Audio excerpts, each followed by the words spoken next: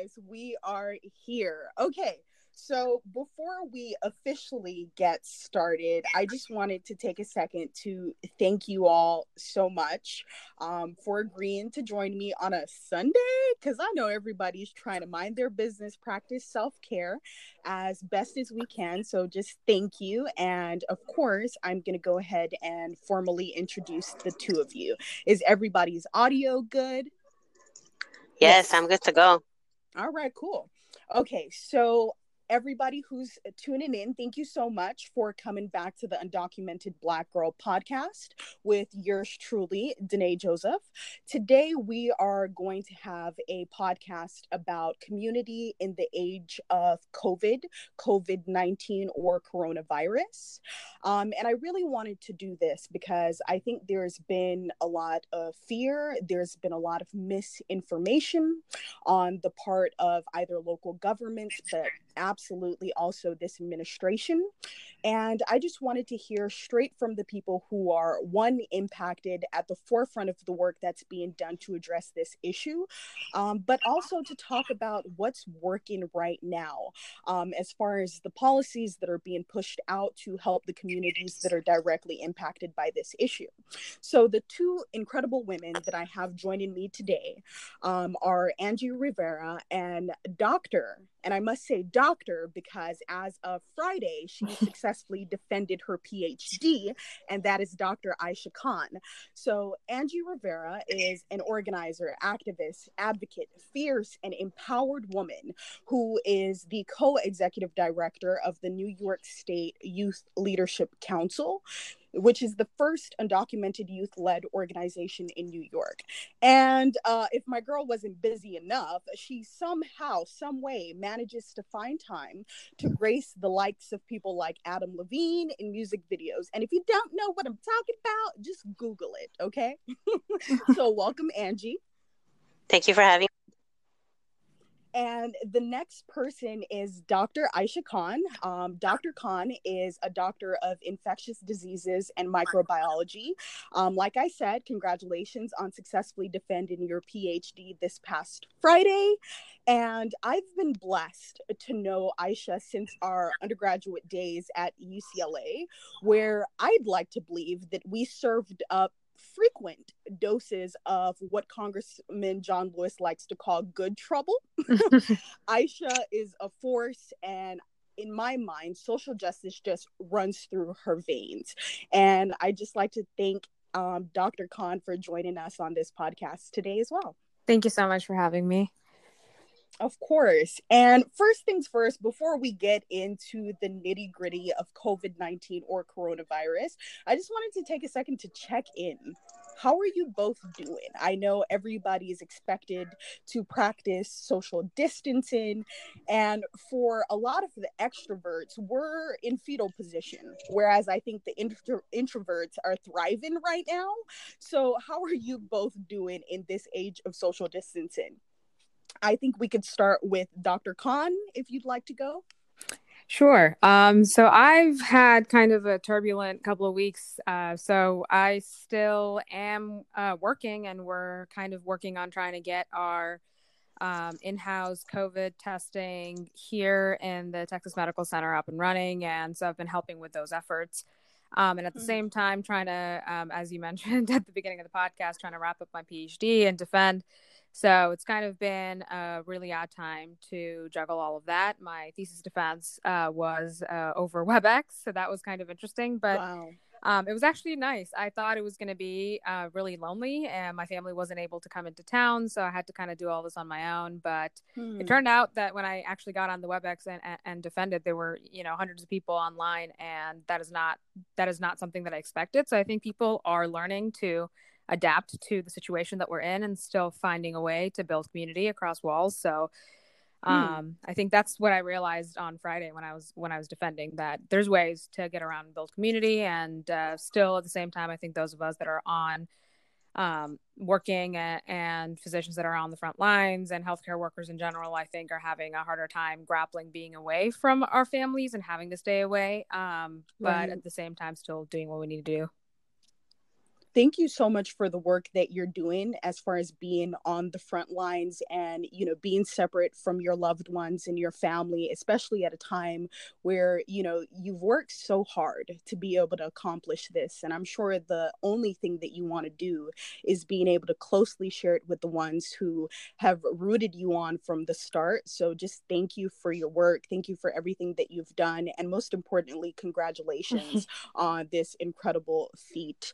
And thank you as well to the healthcare workers who might be listening and the essential workers who are literally putting themselves between, individuals in our communities and this virus, and making sure that we're equipped with everything that we need to continue to survive on a daily basis while this is still something that continues to impact us all. So thank you, Aisha, and thank you to the other individuals who are at the forefront.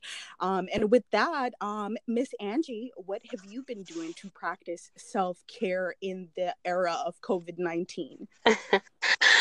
Thank you so much for having me. So I've been struggling.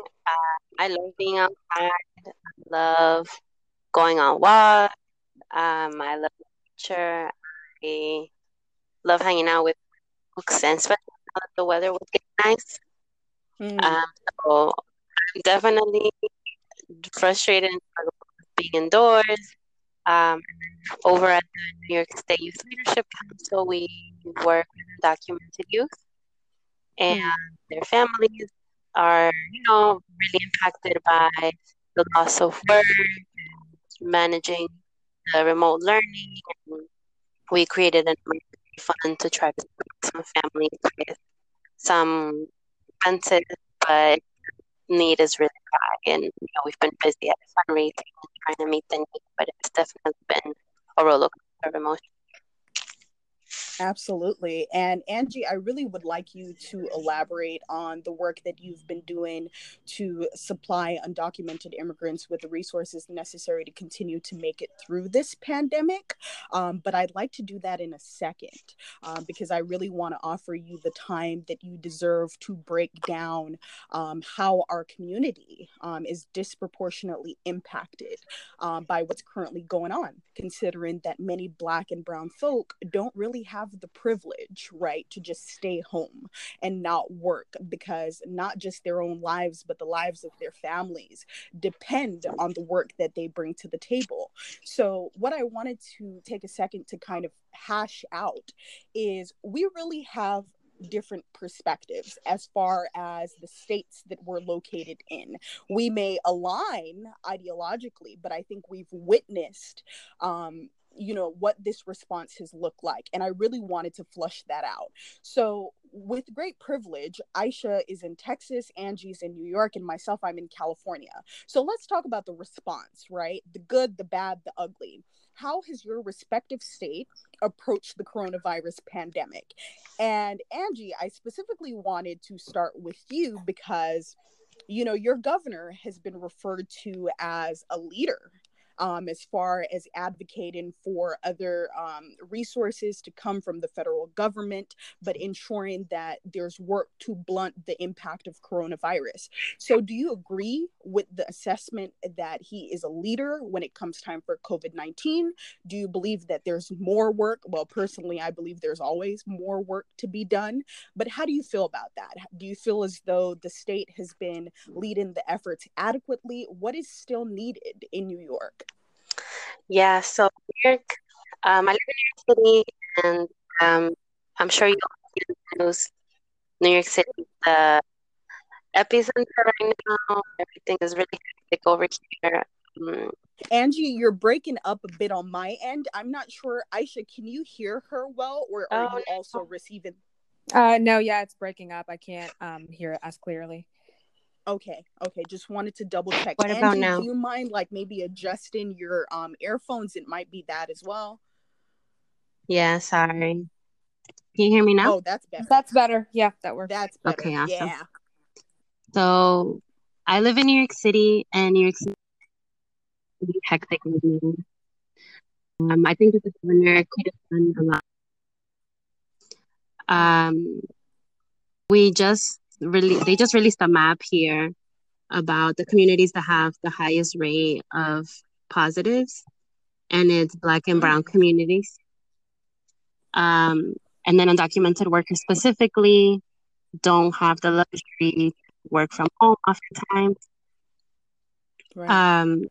There's very little protections in terms of employment, right? Healthcare access. People are afraid to get treatment because they think that it's a public charge, that they could get detained. Mm-hmm. And Angie, for folks that don't know what public charge is, do you want to elaborate on what that is and what it means to our immigrant communities? Yeah.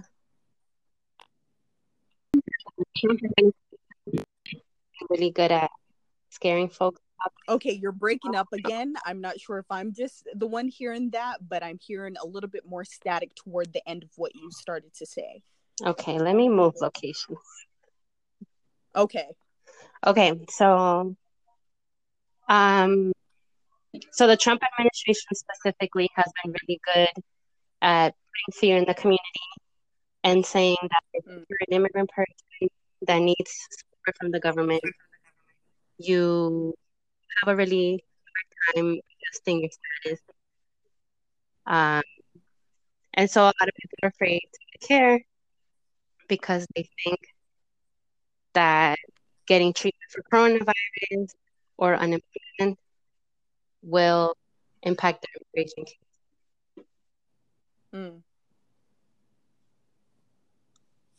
Thank you for that. I think public charge has been something that has been, well, I don't think I know that it has been detrimental to our immigrant community simply because it's hindering people from utilizing resources that they would otherwise be completely qualified for and entitled for, right? Because one of the things that people often like to say, which is a very common and popular misconception, is that either immigrants don't pay taxes or we don't contribute. And while that isn't all that we do, of course, because we're more than the money that we put into this system, it has to be noted because when you're putting money into a system, the resources that come out of it should be accessed. And I know, Angie, you specifically put up a post, I would say, when the pandemic first started to be unraveled across the nation about the fact, right? Let's call it what it is. The fact that DACA recipients are qualified for these resources and in fact should take advantage of the resources that are offered at our disposal. Do you want to bring a little bit of clarity as to what maybe one or two of those resources look like? Yes.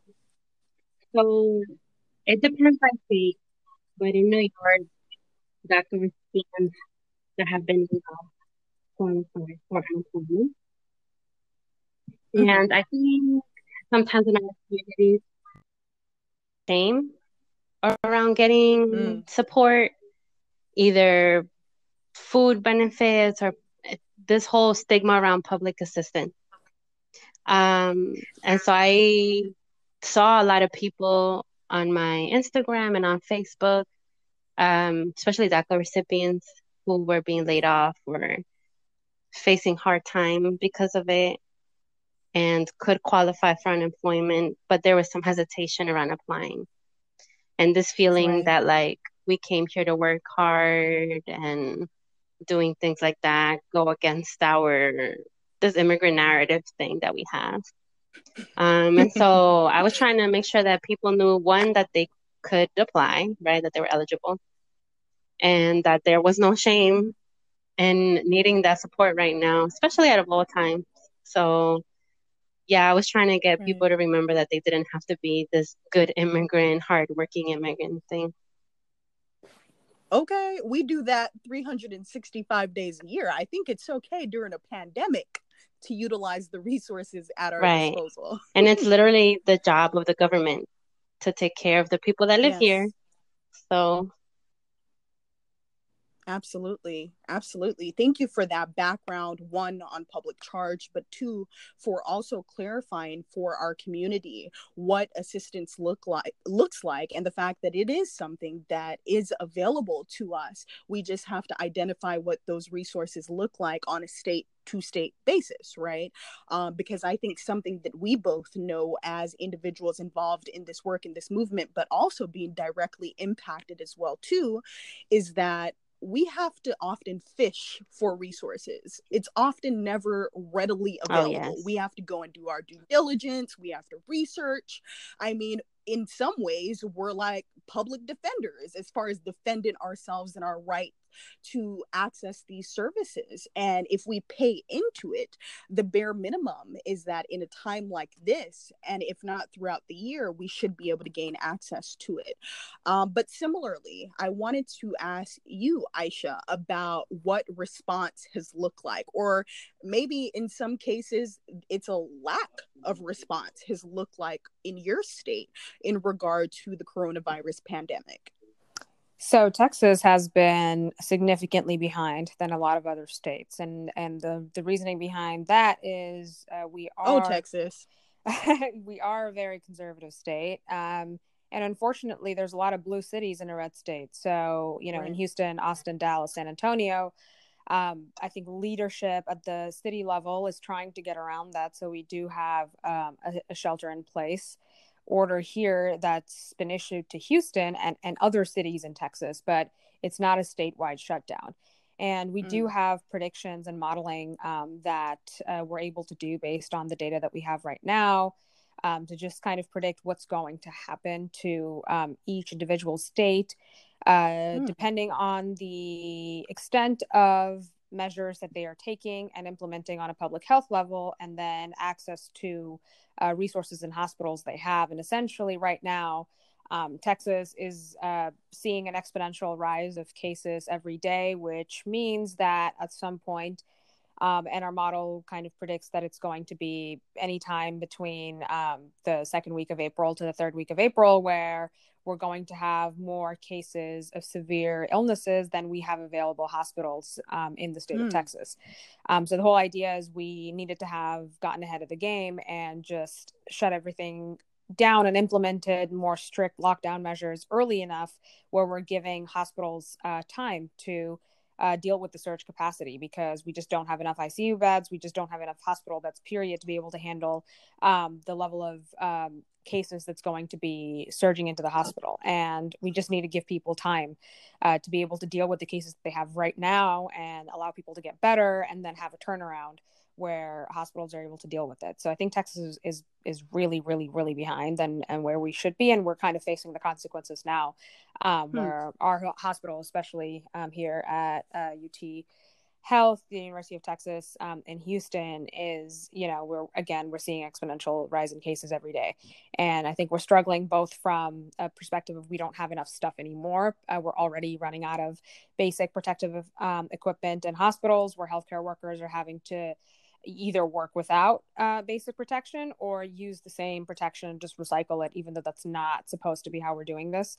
And I think that's the biggest struggle. Or we still do not have testing at the rates that we need to be having. So the problem is probably way worse than we can even tell, because we just don't know how many people out there in the community have it and are positive, and are still not adhering to strict public health measures to prevent spread. And I wanted to ask you, thank you so much for that context and so beautifully laying out the issues with addressing this crisis across the board, not just nationally, not just in the state of Texas, but we've seen that commonality happen where leaders have tried to make it seem as though it's not as dire, not as serious. In fact, about a week ago, we had the president literally say that he believes that, we can start to ease up on restrictions as of April 12th. What do you say to that? What do you say to the president of the United States telling I know what I say to that, but this isn't about me. But what do you say in regard to that assessment, right? Because mind you, this isn't a scientific assessment. This is an assessment that's being made on the basis of wanting the economy to return back to a semblance of normalcy. Because when you don't have folks who are working, when you only have essential personnel, like, you know, we're classifying grocery store employees, thank God, as essential employees, and of course the people who are in the healthcare industry, the pharmacists and people like that. But what do you say to that analysis? And I don't even know if I could technically call it an analysis, by the president indicating that we should be able to ease up on restrictions as of the 12th. I think the laughter. Yeah, that's something that I don't really even know where to begin with, because I think there's been so much inaccurate misinformation that has been directly disseminated from the state government and federal government, that it's really, really hard when you do have organizations that should have the authority to be able to take action based on data and science, like the CDC, that are sometimes incapable of doing so because their hands are essentially bound by a government that's not allowing them to take the action that they're supposed to. So we are not going to be over this hump by April 12th by any means. It's so difficult to, you know, accurately predict. I think the biggest question everyone asks us is, oh, how long is this going to last? And it's funny because that is directly proportional to how well we respond. And if we're doing what we're supposed to be doing and we're all staying in place and everything does stop the way it's supposed to, then this isn't going to last as long as it will if we continue just, you know, complaining about the procedures that are in place and telling people it's not that serious and you can, you know, it's nothing to worry about. Then it's kind of, it sucks because it's a catch 2020. We have to take it seriously for this to be the shortest lockdown that it can be. And if we're not taking it seriously and putting people at ease and telling them that everything's okay when it's not okay, then this is going to take months, and I mean months, like well into the summer and past. And as far as the economy, is just unfortunate that that's the situation that we're in, but that's mostly because of the systems that are already set up in this country, where we're investing more money on a regular basis in defense and military, as opposed to being able to provide social services and employment benefits and healthcare. And that's really talk about it. And that's really. No, go on, talk about that. That is so crucial. As you mentioned, shelter in place, I really want you to emphasize why it's important that everybody follows and abides by the regulations that are being put out by the localities and by the state governments, as to why we need to practice social distancing and stay-at-home orders and safer at-home orders, as opposed to the lockdown, which is has been implemented by other countries that have been able to successfully stop the spread of the virus at the rate it has been going. So I think there's a lot of misdirected anger in this country where people are honestly pissed off at scientists or officials that are laying down these measures and implementing them, because they think that it's their fault that they're telling us to do this, when in fact it's what we can do to prevent people from dying. But the cost is so many people are unable to feed their families, and the economy is tanking, and everything is affected as a result of that.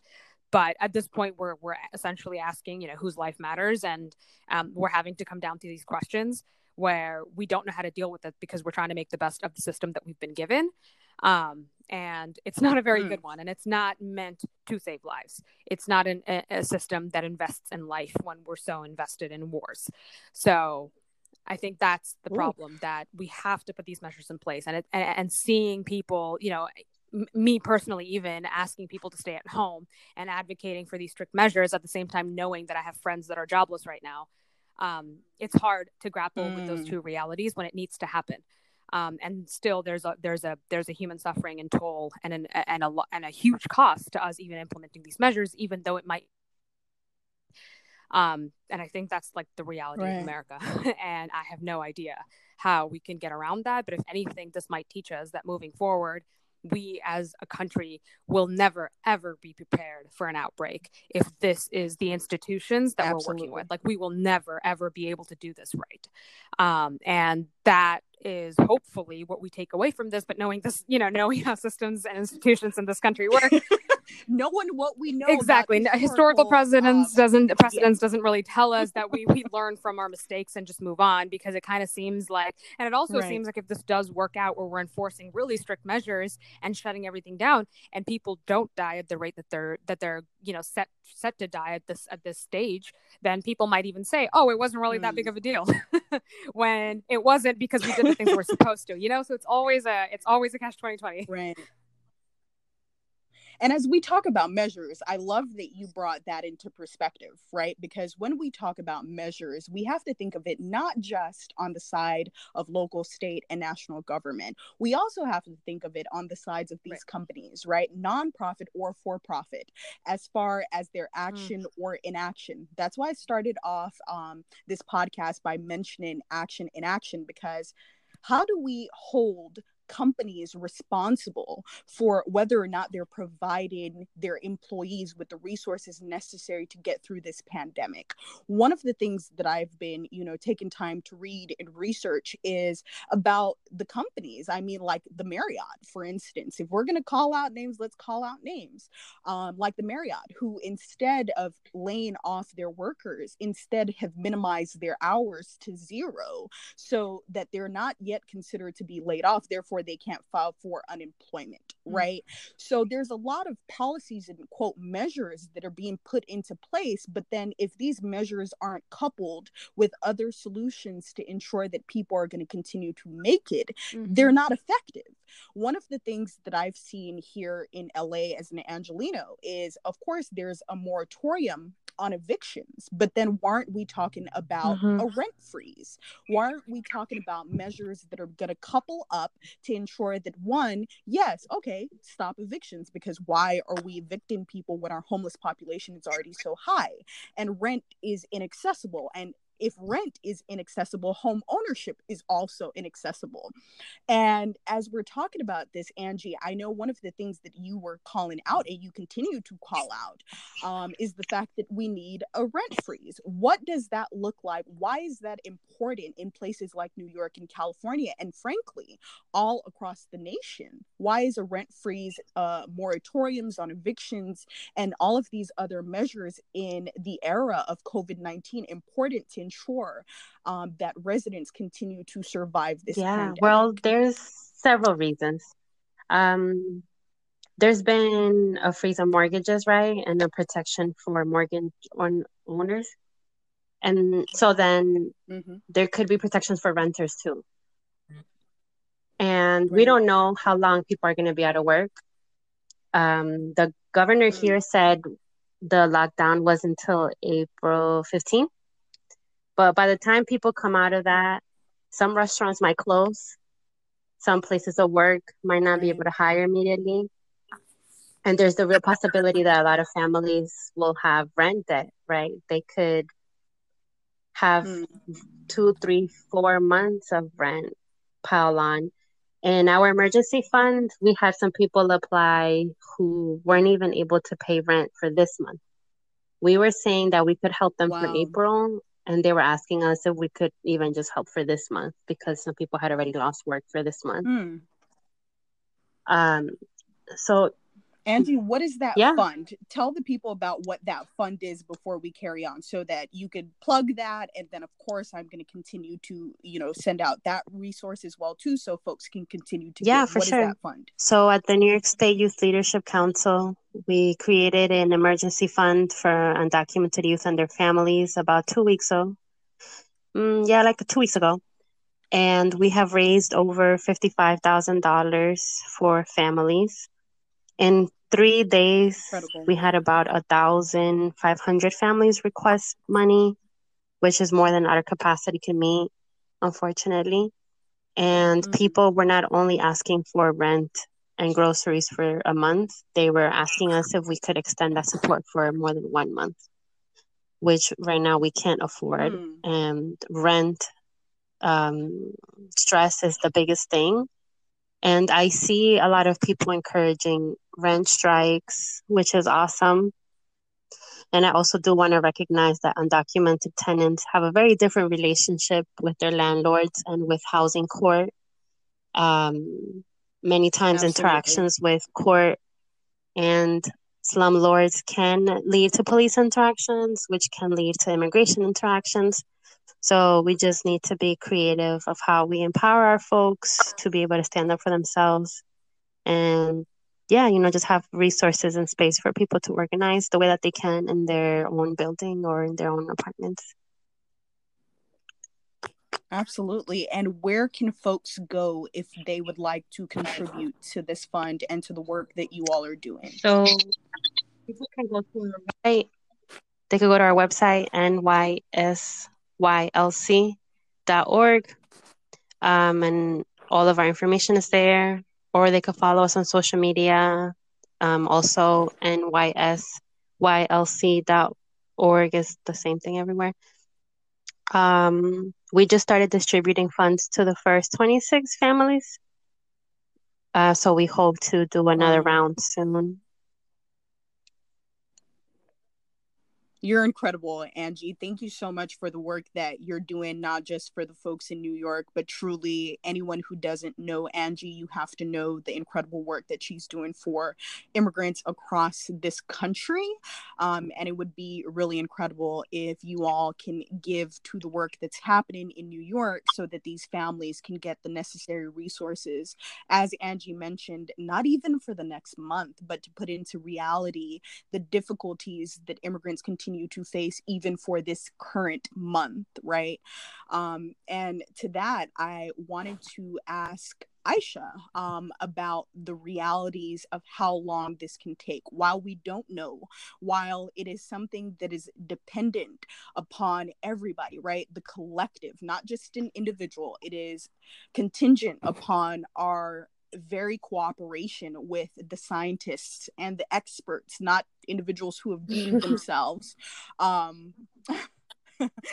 educated on this topic. And so I wanted to circle back and ask you about comparisons that are being made to other countries as far as how they're being hit and how long it has lasted for these places. For instance, we've often heard a lot of the experts, including Dr. Fauci, who at this point, I'm like, you are the person in my mind who is the leader, right, in this area. And in fact, he is a leader in infectious diseases in the nation. And he has often made comparisons to Italy as far as our country being maybe 2 weeks out. And I'm not sure if those numbers have changed, but would you agree with the assessment that the United States and who we have to look to as an example of what can happen with this virus and how detrimental it can be? Would you agree that Italy is one of the closest comparisons to be made? Yes, and statistically, as of now, we're actually doing worse than Italy in terms of exponential rise of cases. So our trajectory right now has, we're seeing a greater rise in cases on a daily basis than China or Italy saw. So we're doing worse, I would say, than Italy, and our lockdown is far less strict than Italy implemented when they saw a similar problem. So we are doing probably the worst of all countries that I can think of right now. Yikes! Trump did say we were going to get tired of winning. The worst. Yeah, and I mean we did. Now we do have the most cases of any other country, and even in terms of where this is headed, I think this is kind of the irony of the culture in countries, I think, and how it differs is impacting the response. So, for example, countries that are intrinsically more community-based, where there's a value put to family building and community, and that is a priority. It's always, us before me. Those countries are doing better. And they're, they had a head start in that they were better to begin with. Like South Korea has a universal healthcare system. And they invest a lot of money in their science and their research. So when this happened, they kind of hit the ground where they had more capacity to take care of their people. Everyone was able to access testing and treatment and not be afraid of having to pay thousands and thousands of dollars in bills. and they had more tests deployed to begin with, where they were just basically screening everybody to be able to figure out who has it, and then implement more stricter isolation measures on those folks. But here we don't have tests, so essentially we have to assume everyone has it, which is why we have to do this broad, strict shutdown as opposed to a more targeted shutdown. So I think we're kind of realizing that the foundation of this country is very much based on individualism and putting us before, putting you as an individual and as a person and what you want and what you think is right before before the community, the family. So I think in a country where that's the fabric of society and culture here, your individual freedom, your liberty, that is, and not really about doing what's best for us. I think this is where it's so hard for us to ensure to even implement basic social distancing, where we're seeing it's hard for us to convince people that are not high risk to stay at home, because their rationale is, I don't care if I'll get it. I might not have a severe disease, so I don't care. Right. I'll be fine. Even that much, which I think, to me, raised in the culture that I've been raised in, it's just, to me, it makes complete sense to stay home. And if that could mean you could prevent someone else from getting it. But I've had to really convince people that that's a logical leap, that I can be safe, but someone else might not. Therefore, I should still do the right thing. That's not intuitive in this country, I'm realizing. There's a lot of realization that's coming to the forefront with right. But I think we've been like this for a long time. This country's always been like this, right? This isn't new. Right. It's always been built on a lot of oppression and a decimation of a lot of communities that came before. So I think that this is not new, but I think we're finally realizing in the modern age today, even given the fact that we claim that we are the world leader in science and medicine and technology and all of these things. Well, it doesn't matter if we don't have community mentality, right? Like, if we're not able to really take care of each other, if we're not really able to do whatever it takes to protect our most vulnerable, then it really does not matter. And I think that's the incredible thing about infectious diseases, and the reason that I decided to go into it as a career in the first place, because to me, it was always about community.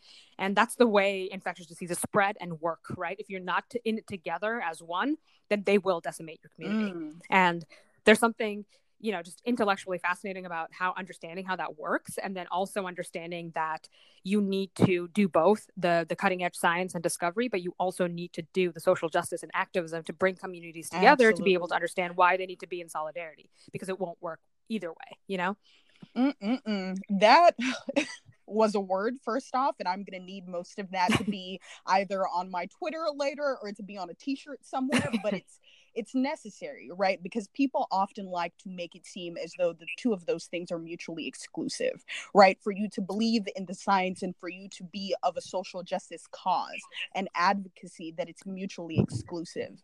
And I think one of the things that I definitely appreciate about Aisha always, at least, everything that I've interacted with on, social media and with what you put out, is the urgency, right? Urgent individuals to understand the importance, because for a lot of folks, you're right, they see it as an individual decision where if it happens to me, it happens to me, and I don't have to worry about the folks with pre-existing conditions, because maybe you don't have someone with a pre-existing condition at home.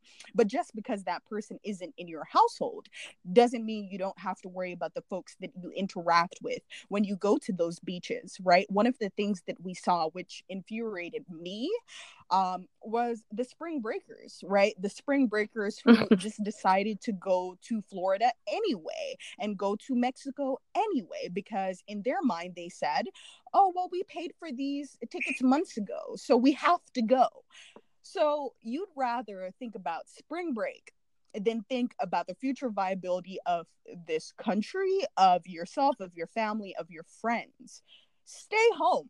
People, anyone that is listening, stay home, because when you stay home, like Aisha said, it increases the odds that we're going to be able to beat this thing. It's when you decide that you're still going to go out anyway that we end up with numbers of mortality that are in the thousands, if not the hundreds of thousands, because the estimates correct me if I'm wrong, has indicated hundreds of thousands as a potential for a death rate in this country. And what would you say, Aisha, to the folks who are saying, as a pushback to what you just said, that Italy isn't a fair comparison because our population sizes are different? What would you say to that? My answer would be, you're correct. Our population sizes are different. They're much larger, which also means more people could die. So I think it's, we're also living in very dense urban cities where people live very close to each other. So I think that's why we do mortality percentage as opposed to raw number of deaths, because yes, we can't account for the population of a country by just measuring how many people are dying. So we try to predict and model based on how many people are dying given how many people have it. So it's always a proportion. There's always a denominator. So we kind of normalize based on that. But I think the problem here is people think that this has happened before. There's been other pandemics before, and there's been other outbreaks, that this is just something, the run-of-the-mill outbreak, but it's not. In my lifetime, I obviously have not seen anything this bad. And same goes for, my mentors that are infectious disease physicians and scientists that have not seen anything in their lifetime. So this includes, SARS and MERS and Zika and Ebola and everything, we can think of before. It has not been this bad. And I think we're asked to basically take whatever we've done and still continue to serve and still continue to talk about science and data. But we're asked to be, most often in this country, because there's a culture of apathy and be apolitical, where there's a negative connotation to people that are, for example, for me, it's always expected that I'm supposed to talk about science and answer questions about COVID, but I can't actually criticize the government, or I can't actually do anything quote unquote political, when that's our entire one, I'm a woman of color, and that's my existence. And it's hard to separate that from the work that I do. But it's funny that people listen to us and do take our advice when I'm talking about COVID. But when I talk about politics and when I talk about the candidates that we should be voting for at a state level or at a national level, or talking about how we can prevent this from happening moving forward by implementing institutional change and dismantling systems of oppression, then automatically I'm not the same person who came in with the data and with the precision that I do come to my science with, And I think it's funny that people are able to think that somehow we're completely crazy and illogical when it comes to our progressive leftist politics. But we're also, they forget, I think, that we approach our politics the same way that we approach our science and medicine, which is with precision, with knowing what we're talking about, with knowing our data and going into it because we've put that much work into understanding politics as well, because we have to. Absolutely. We don't work in isolation. And it's so closely tied to our lived experiences, right? As a Black undocumented woman myself, as a woman of color, for you, Angie, same experience as a woman of color, as an immigrant. We can't talk about any of these issues without talking about our lived experiences, without talking about our identities, without talking about the historical context of how our communities and communities of color, whether it be in this country but around the globe, has been impacted in regards to these crises, right? We can't talk about it. Let's talk about the response and the lack thereof when it came time to things like Ebola, right? And the stereotypical notions that arose at that time regarding the African continent. And especially when we think about language that's being used by this administration, how can we not make the correlation, right? Where you have a president who literally referred to people on the African continent and people from Haiti as being from blank hole countries. We can't not see these things and the commonalities that arise as a result. So that's when you start to see mistrust, or like Angie mentioned earlier at the onset of this, about immigrants being fearful of even wanting to go to a hospital or seek a test because they're fearful of what it will mean as far as accessing these resources, yes, for right now, but then in the long term, in regards to public charge, and not being certain whether their usage of these resources right now will impact our future viability to become naturalized citizens of this country.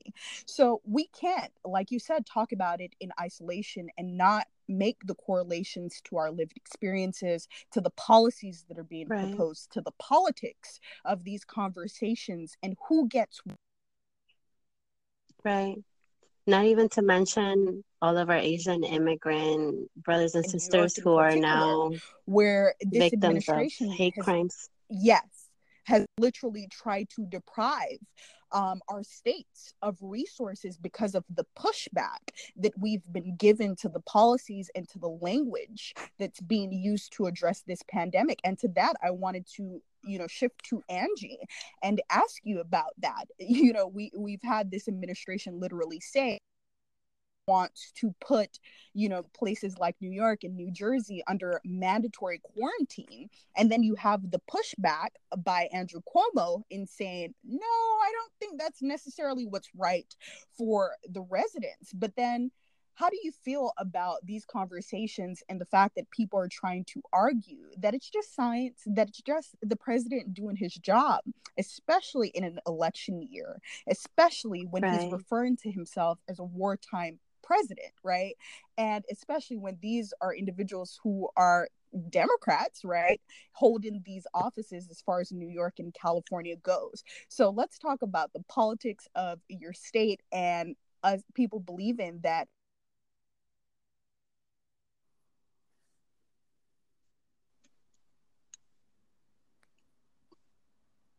Yes, no, you're totally right. And I think for me, everything is very calculated. So Cuomo and Trump have been at it for a couple of days already. I don't know if you follow Cuomo on Twitter, but he was going at Trump about like his response. And it starts to feel just like political theater, like at the root of it, it's not people's health that he's worried about, because other states are not shut down. The spring breakers, like you mentioned. And so there's always just this power play and him always trying to one-up Cuomo. And then Cuomo and our mayor, de Blasio, go at it. It's always this like game. He received a lot of criticism for shutting down so late. By the time that this became more serious, it had already spread really bad throughout the city. So, yeah, for me, it doesn't feel like it's actual genuine care for the people here. And when the stimulus plan passed, it left out tons of workers, specifically immigrant workers, people who work with ITINs. So it's, the immigrants that are at the front lines, still doing delivery work, still cleaning up everything, are the ones that get left out. So if there was actual care for the people here, folks would have been included in the stimulus plan. Oh, see, we need another podcast for that.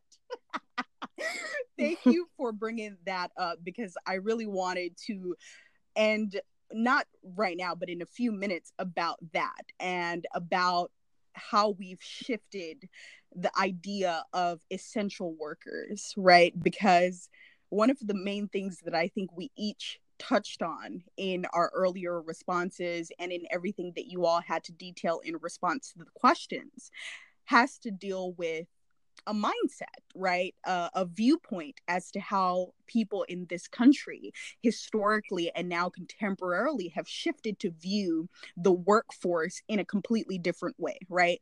We often joke, especially in the organizing space, about how many of these meetings can be emails, right? Like, did this really have to be a meeting? And I think it has put a spotlight on who the essential workers really are, right? Who the brave really are.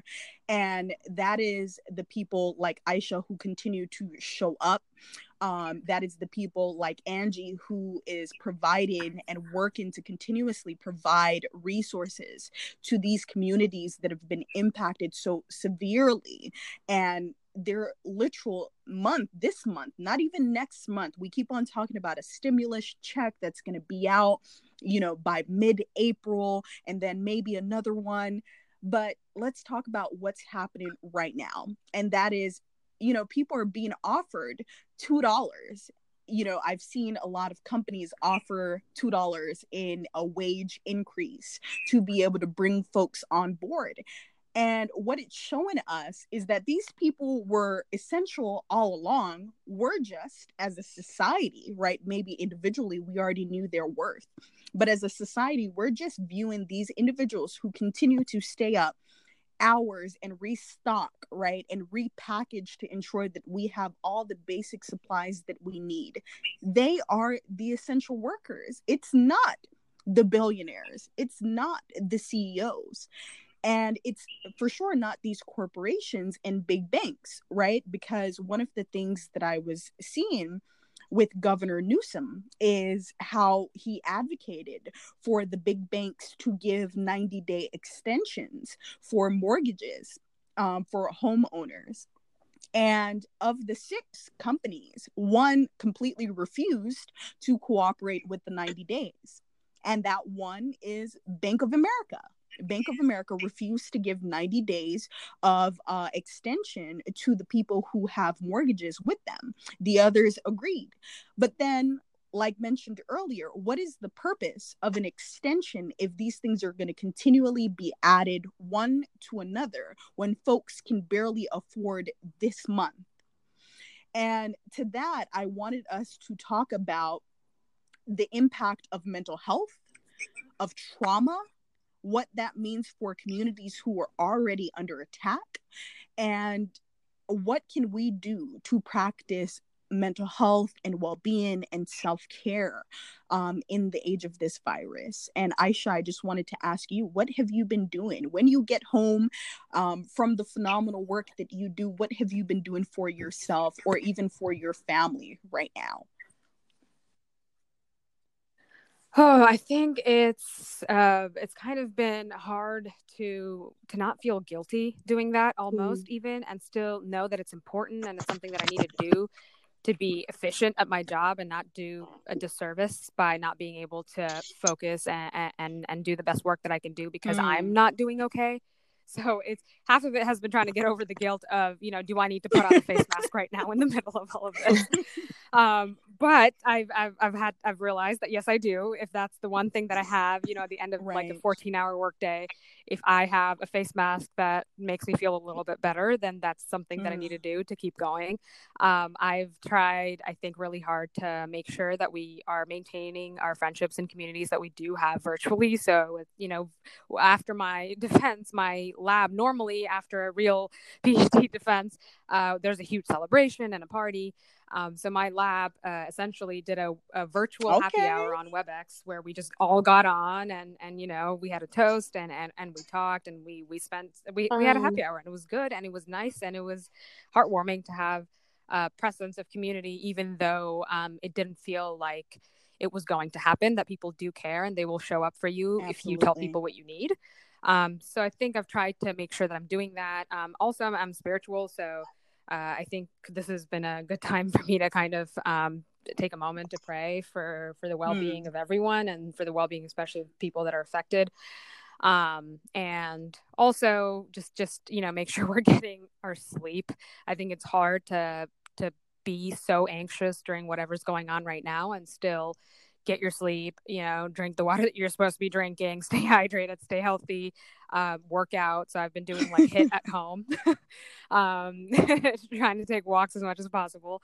But yeah, I think I found a routine now, where I do a little bit of self-care when I come home, do like skincare stuff, I read.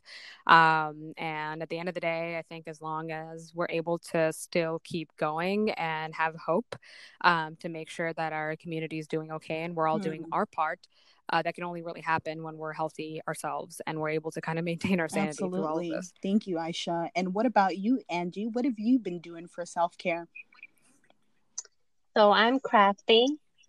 So I've been painting a lot more. I make bracelets. Bomb bracelets, stuff on by Netflix. The way. Very incredible bracelet. She's talented. Stop it. Yeah, and just I'm going through everything on Netflix, on Hulu, Plus.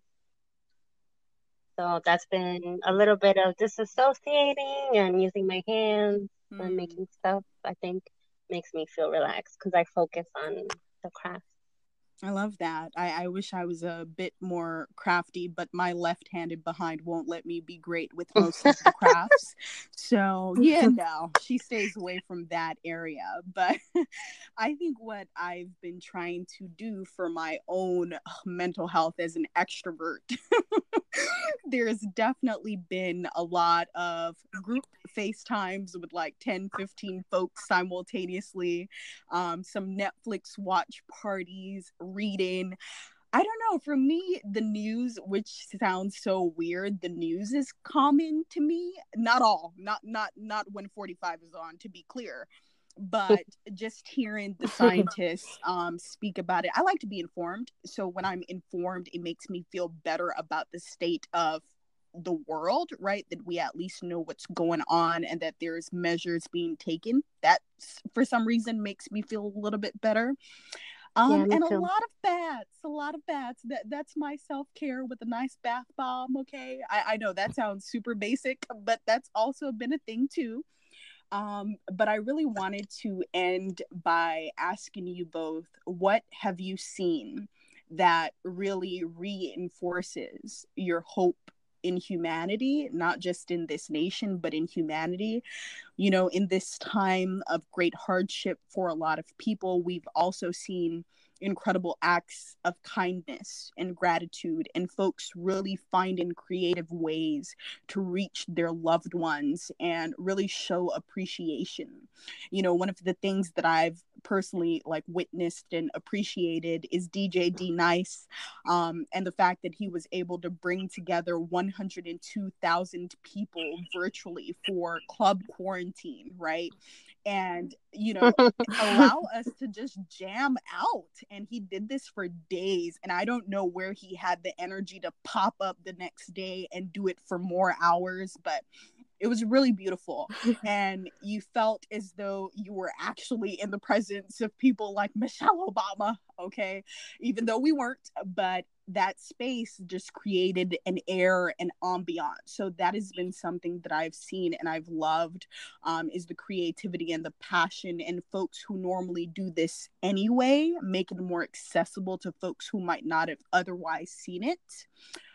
So how about you two? What have you seen that has really reaffirmed your hope in society, and that we, in fact, like Kendrick said, we gonna be all right? Starting with you, Angie, in New York, what have you seen that has, you know, reinstilled your faith in humanity? Yeah. I think the way that people show up for each other is really what gets me. There's this stigma that New York City people are rude, and I'm seeing everybody all over the city show up for each other, help people out, give a little bigger tip this time than before.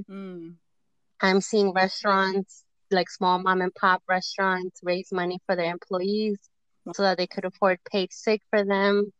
I'm seeing local DJs fundraise for us on Twitch. Wow. I'm seeing drag queen and kings have Instagram live shows for people for donations for gig workers who don't have support right now. And I think the way that the people show up and still donate and Venmo and help their neighbor.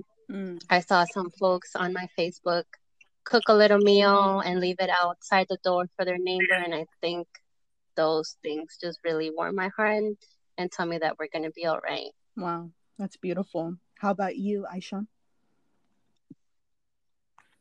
I think for me, it's kind of seeing the heroes that I already, you know, look up to, just doing whatever it takes. So healthcare workers, you know, just seeing even friends of mine that are physicians and friends of mine that are clinical microbiologists that are kind of in charge of developing and running these COVID tests, and just seeing them honestly work day and night, and, you know, without with knowing that they're sacrificing a lot at home. Sometimes healthcare workers are at risk, considered at risk. So in some cases, I have friends that are working day and night shifts and are isolating themselves from their families when they go home, and you know, they're in separate rooms, or they're not even you know, staying with their family at home anymore because they want to make sure that they're keeping their family safe. So I think doing whatever it takes, even if it's getting creative with, masks. I think we're now wearing bandanas and other things that are clearly not safe, but that's all you have, and that's the best that you have to do to try to figure out how you can make the best of the resources you have. It's sad that they're in the situation that they're in, but I'm seeing them not really take anything as an obstacle, and doing whatever it takes to help the patients that are in front of them, and really do it at the cost of their own and sometimes their family's well-being. Thank you both for that, Aisha, Angie. Thank you for your time. Thank you for your work that you're doing to ensure that folks have everything that they need to be able to make it out of this thing, hopefully as unimpacted as possible by this pandemic. Thank you both. Thank you from the healthcare perspective. Thank you for the fundraising that you're doing to make sure that our community is good in New York and across the country. And for anyone who is listening, who may be a healthcare worker, who may be an essential employee that's doing work to ensure that we have the food services that we need. Thank you for the Uber drivers who are continually, trying to make sure that they get folk from point A to point B who might be performing these essential services. Thank you to the mom and pop shops who literally, I don't know how, are continuing to have everything fully stocked to ensure that members of the community who might not be able to go to the big box stores are equipped with their supplies as well too. Thank you to the folks who are literally, taking times out of their own days and staying away from their families to go deliver food to the seniors and those who might not be able to go out and get their own meals. And hopefully on that note, it would inspire you all who may be listening to, if you can safely distance yourself, please ask your neighbors who might be elderly or have a pre-existing conditions if there's anything that you can go out and get, if not order for them on their behalf if they don't have the resources. Stay home. Please stay home, and pay attention to what's going on in this country, around the world. And also, thank you so much to the folks who are literally leaving their own countries to go abroad to help other countries who might be suffering from this pandemic much more than the folks on the ground in their own countries. And I say that because as someone who was born in Belize, and Belize has now been, testing folks and seeing their first few cases of the virus. We've seen doctors literally come from Cuba and Jamaica to try to assist, a smaller developing nation who might not be fully equipped. So thank you. Thank you to everybody that is doing their part. But most importantly, thank you so much to the guests, Angie, Aisha, Dr. Khan, for joining me on this Sunday. I hope everyone who's listening learned something and can take away some resource that they can apply either to their daily lives or just pass along the information. Thank you all so much for tuning in to another episode of the Undocumented Black Girl podcast. And until next time, bye-bye now. Bye. Bye, y'all. Bye.